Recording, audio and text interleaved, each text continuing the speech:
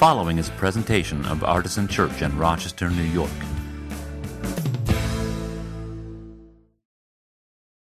I want you to think about if your family was the cast of your favorite TV show. Which character would each person in your family be? You're going to be with family maybe on Thursday for Thanksgiving. You could use extended family. Or you could just think about yourself, right? If it's too hard to think about the whole family and where they fit into this puzzle, just think about yourself. Your favorite TV show, which character are you? We've been watching The Office in my house with my older son. So with The Office, of course, it's always who's Dwight? Right? And of course, whoever thinks that they're Jim is actually Michael. Yeah. So take a minute and think about that. Who would each person in your family be if they were the cast of your favorite TV show?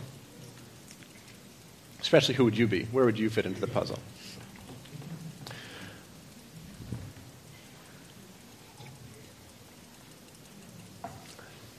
So today, we're in the third week of this series, Growing in Faith Together 2.0. And what we're doing is revisiting something that we did last fall, which is a fundraising campaign to improve our building. And if you've been here throughout this series, you know that in the first week, our title was Growing. We talked about growing, specifically how our kids are growing. They're growing up around us, and we need to prepare them and ourselves for the day when they are the adults of Artisan. And they are in leadership here, and we want to turn the church over to them sooner rather than later, and we want to prepare them spiritually for that moment, and our space is very constrained right now. I'm going like this because it's over in that end of the building primarily. And so we have big plans down there, which we talked about in the first week. Last week we talked about the idea of welcoming, the idea that God wants us to open the doors to God's banquet feast as wide as we can. God wants us to pull up as many chairs around the table of the feast that God provides as we can. But that right now there's some specific barriers in our building that keep certain groups of people from having a full experience of life together with us in this building. People who we care about in our hearts, and so we want to address those barriers in particular ways. I'm thinking specifically of our entry doors, which are they don't have motorized entry, so wheelchair users and other people who can't open the doors or have difficulty opening the doors can't get in without us either propping it open or holding it open for them. There's a similar problem with accessibility in our restrooms. They, I think, are barely compliant with the ADA right now.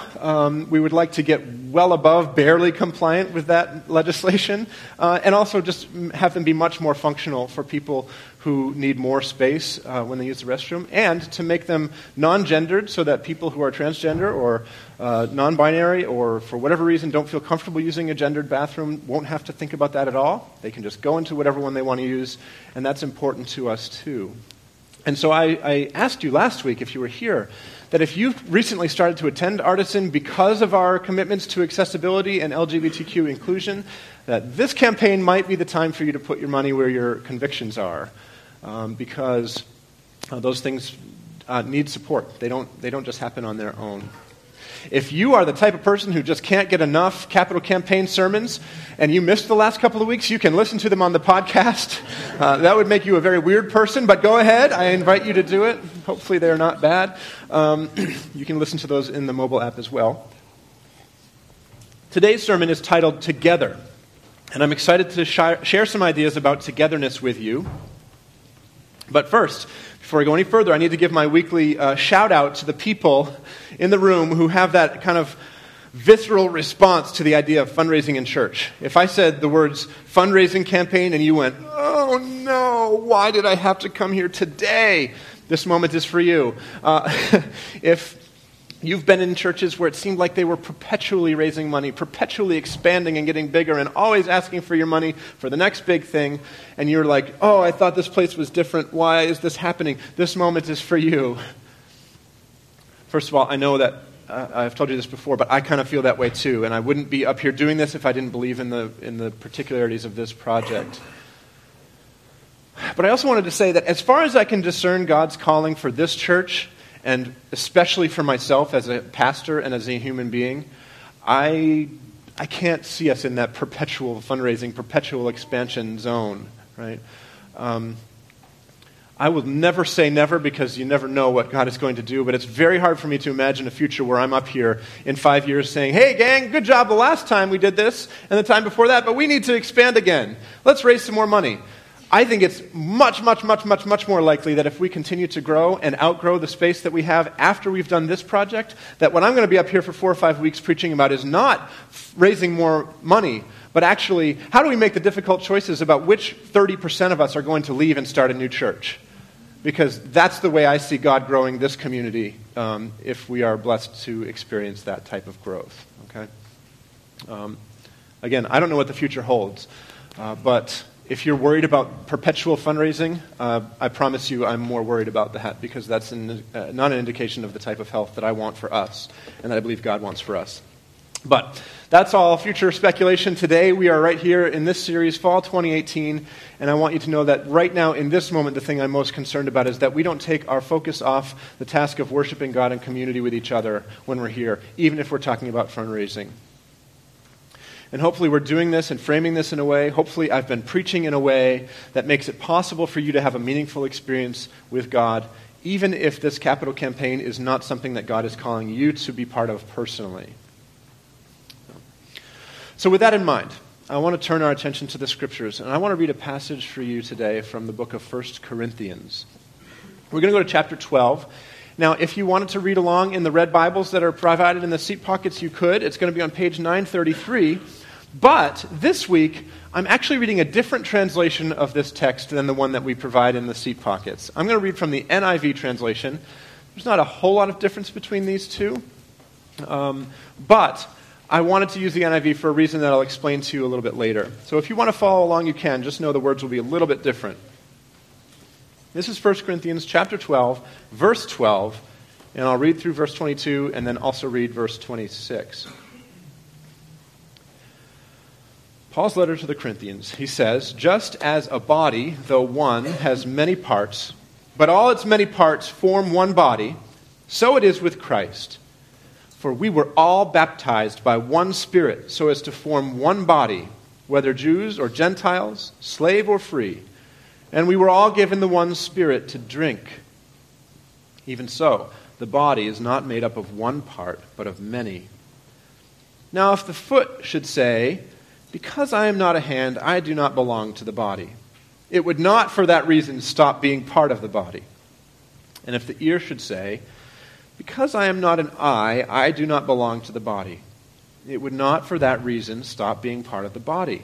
If the whole body were an eye, where would the sense of hearing be? If the whole body were an ear, where would the sense of smell be? But in fact, God has placed the parts in the body, every one of them, just as He wanted them to be. If they were all one part, where would the body be? As it is, there are many parts, but one body. The eye cannot say to the hand, I don't need you. And the head cannot say to the feet, I don't need you. On the contrary, those parts of the body that seem to be weaker are indispensable. And verse 26 says, if one part suffers, every part suffers with it. If one part is honored, every part rejoices with it. I love that statement. Those parts of the body that seem to be weaker are indispensable.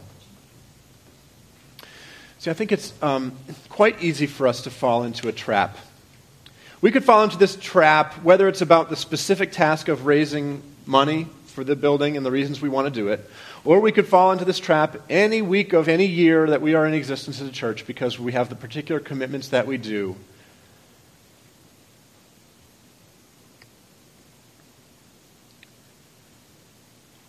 The trap that we can fall into is saying that we want to welcome people who are not usually welcomed in churches. Whether it's children or people with disabilities or people who are LGBTQ, we could add here people of color, people who live below the poverty line, people who are single, lots of groups that often feel excluded in churches. We can fall into the trap of saying we want to welcome any one of these groups or all of them so that we can share our own goodness with them. Do you hear how at first that sounds noble, and then very quickly as you examine it, it starts to sound very arrogant? And yet, I confess that that's sometimes how we think about it and talk about it and act in churches. When we do good things, we do them for sometimes kind of not a good reason. And what I believe we need to do is move away from the mentality that says, oh, we should welcome these poor people in out of the generosity and goodness of our own hearts. And instead, move to a place where we say, oh, wow, those people who we thought were weaker, they're actually indispensable. The kingdom of God is actually not complete unless they're here. And this is the reason why I chose to use the NIV instead of the NRSV. Because it uses the same Greek text, right? It's translated into English by a different group of people in a slightly different way. And it uses the word parts instead of the word members, right? Now, if you know English a little bit, you know that part and member can both be used to mean the same thing in relation to a body, right? But the NRSV's translation using the word members makes the church sound like a club that has membership. When what the text is trying to show us is that the church is like a body that has parts. And if those parts aren't functioning together, or if some of them are absent, the body is not whole. That being said, there is one aspect of using the word member that gives us a very strong image for what happens when the church doesn't have all of its parts in place, all of its members in place. Do you know what that word is? Dismember. That's a fairly visceral word, isn't it? What this is saying is that if we are missing people, if we have groups that are excluded or marginalized, or we haven't made room for them, it's like our body is torn apart. It's like we've been dismembered. That's a powerful image. So maybe you don't have a disability yourself. Maybe no one in your family does. Maybe you don't need motorized entry doors. Maybe you don't need fully accessible restrooms. Maybe you have never been shamed for using a gendered restroom that fits your identity. Maybe you don't have any children, and you don't really expect that you ever will. Maybe none of those specific reasons why we're doing this expansion project apply to you directly. I want to say to you that this is still a project that should matter to you. All of these improvements should still be of concern to you. Not because it's a way of welcoming people in so that we can share our goodness with them,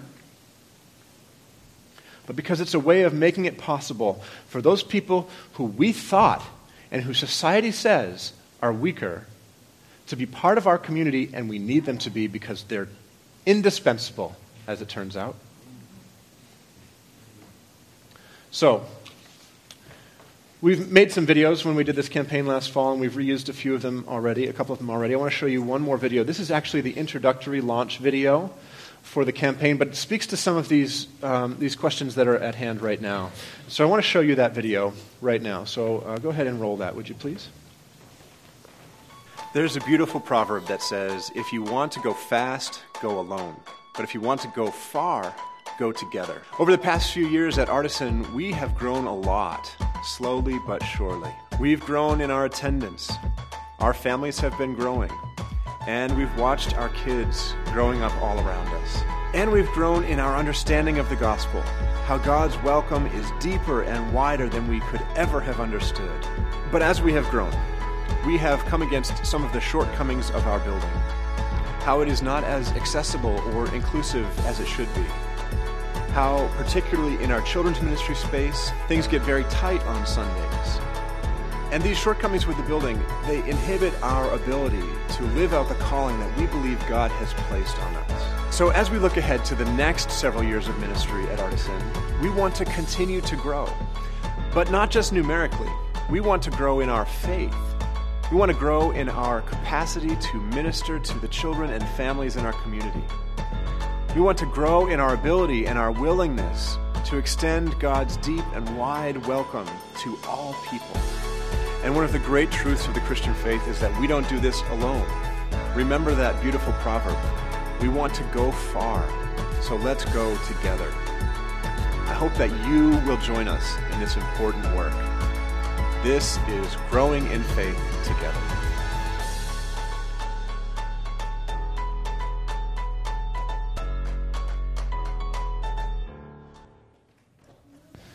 So if you're listening to this on the podcast, by the way, obviously there's no visual aspect to that. You can find that video at artisangrowing.com.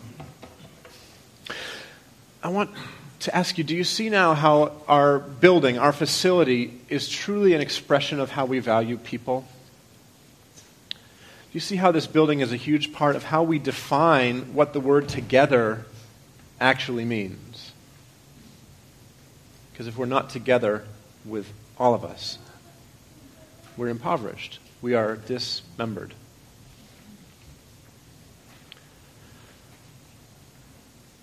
That's the first meaning of together today. The other meaning of together, which you know I'm coming to, is the idea that we have to work together to make this happen.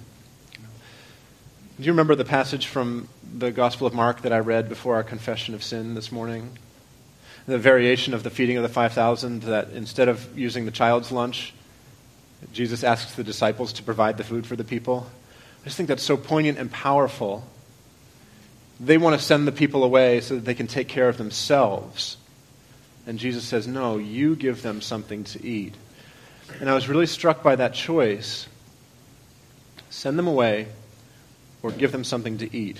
And yes, it requires a miracle on the back end of that process. But do you notice how the miracle doesn't start until someone offers up their own food? And I feel like we have a version of that choice that we're facing now. With the people who want to be part of this community, the people that God might be drawing to this community, we have a choice of either sending them away or of providing for them in some ways that we need to provide for them if they're to ever find their way into this building and experience God fully. So that's the task that's before us. I'll remind you, as I always do when we talk about this thing, of that beautiful verse from 2 Corinthians that says, each of you must give as you've made up your mind, not reluctantly, not under compulsion, for God loves a cheerful giver. Right? This may not be the thing for some of you, right? You may not be part of ours, you might be visiting, you may just not have the calling right now, but for some of you it is the thing that God wants you to do right now. And it's a chance for you to be part of something that's truly beautiful. So what the text says there in 2 Corinthians is just make up your mind to do it and do it. Don't do it half-heartedly. I definitely don't want you to do it because some pastor told you had to give in order to earn God's favor. But I want you to do it confidently and joyfully if it's something that the Spirit is speaking to you about. So, as I conclude here, I want to go a little bit deeper into the when and why and how you can give. I've given just a very quick overview of that in the past weeks, and I want to give you a little bit more detail now. First of all, by the way, there may be a little bit more urgency with the fundraising than I've given you reason to believe over the last couple of weeks. Some of the number crunchers sent me a very kindly worded email this week saying, hey, could you remind them about this part of it? And this part of it is this. We have to do this kind of dance between short-term borrowing and long-term borrowing to make this project happen, because it turns out contractors, they want to get paid the whole amount right up front. Right when they finish the project, they want to get a check. So we have to pay for the whole thing by the end of the summer when the last truck is pulling out of the parking lot. That means that since we won't have all the money raised, we have to borrow a fairly large sum to get it to happen.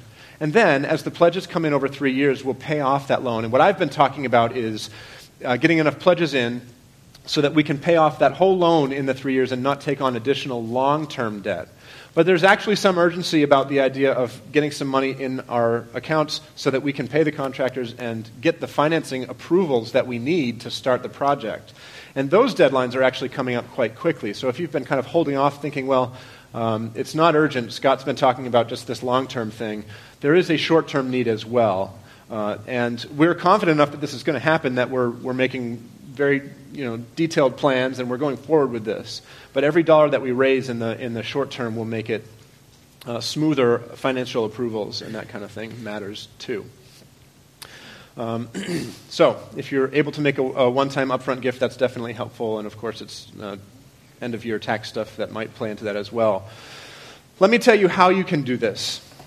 There's a couple of ways. You can go online to artisangrowing.com, or if you already give online, you can log into your PushPay account and just make a one-time gift or a recurring gift right in the browser window to the Growing in Faith Together campaign. You can do that same thing in the mobile app, by the way. If you tap the Growing button, it will give you the opportunity to do that through PushPay, which is our payment processing center thing. But if you're not sure what you are able to give or how much you plan to give, you can make a pledge, and we'd actually like you to do that even if you already know, just so we can keep things consistent. But if you know you want to give, but you're not ready to make the transaction happen right away, you can fill out the pledge form, and that can be found in those same places as well. It's just a way of telling us, this is how much I'm going to give now, this is how much I'll give in a recurring way over the coming weeks or months or years. So, those of you who have smartphones, if you don't know this, let me show you what you can do here. If you send a text message to the number 77977, and you text the word artisan, I'm doing this on my phone so that you'll see what happens, and you hit send there. It doesn't send like money right away, like when you do that for the Red Cross or whatever, but it sends a link back. So if you don't know how to get into the system, just text the word artisan to 77977, and it pumps that link right back at you, and you can follow it and get going that way. It's actually very easy to give using your mobile phone for those of you who do that. So the last thing I'll say about the giving part of it is this. If I haven't been clear, what we are asking, what I am asking for you to do, is to give an additional amount above and beyond what you already give at Artisan. Because, that's the way the math works. We've got to do something bigger and more than what we already are doing. So if you are a regular giver, I am asking you to give a little bit more, whatever you can. Some of you at Artisan don't give at all. You haven't given regularly, and that's okay. But this might be a time for you to take the opportunity to start doing that, and that would be really wonderful as well.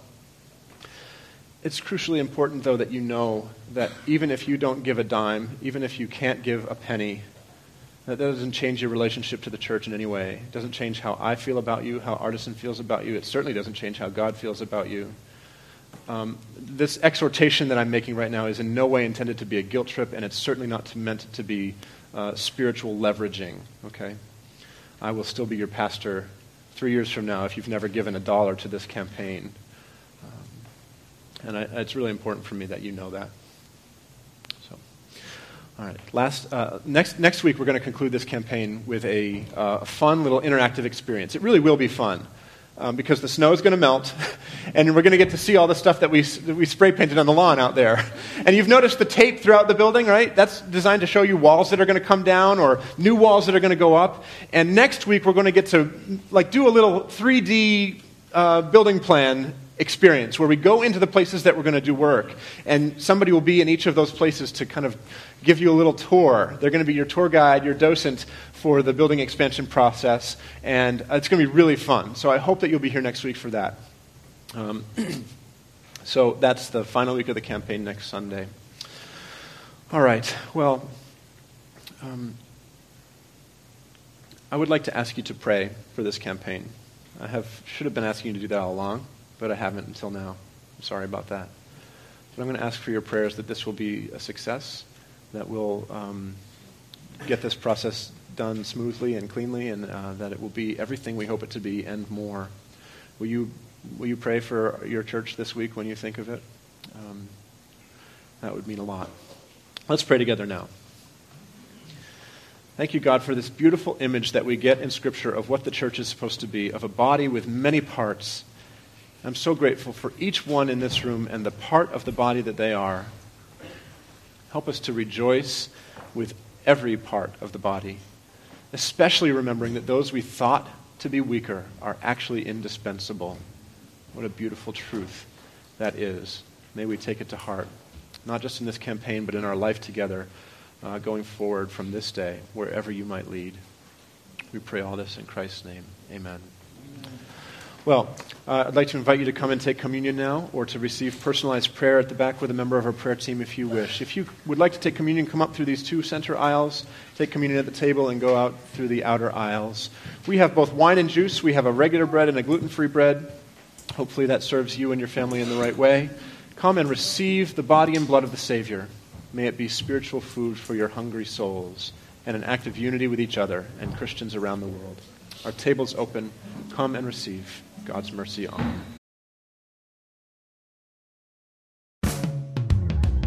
For more information, visit us at artisanchurch.com.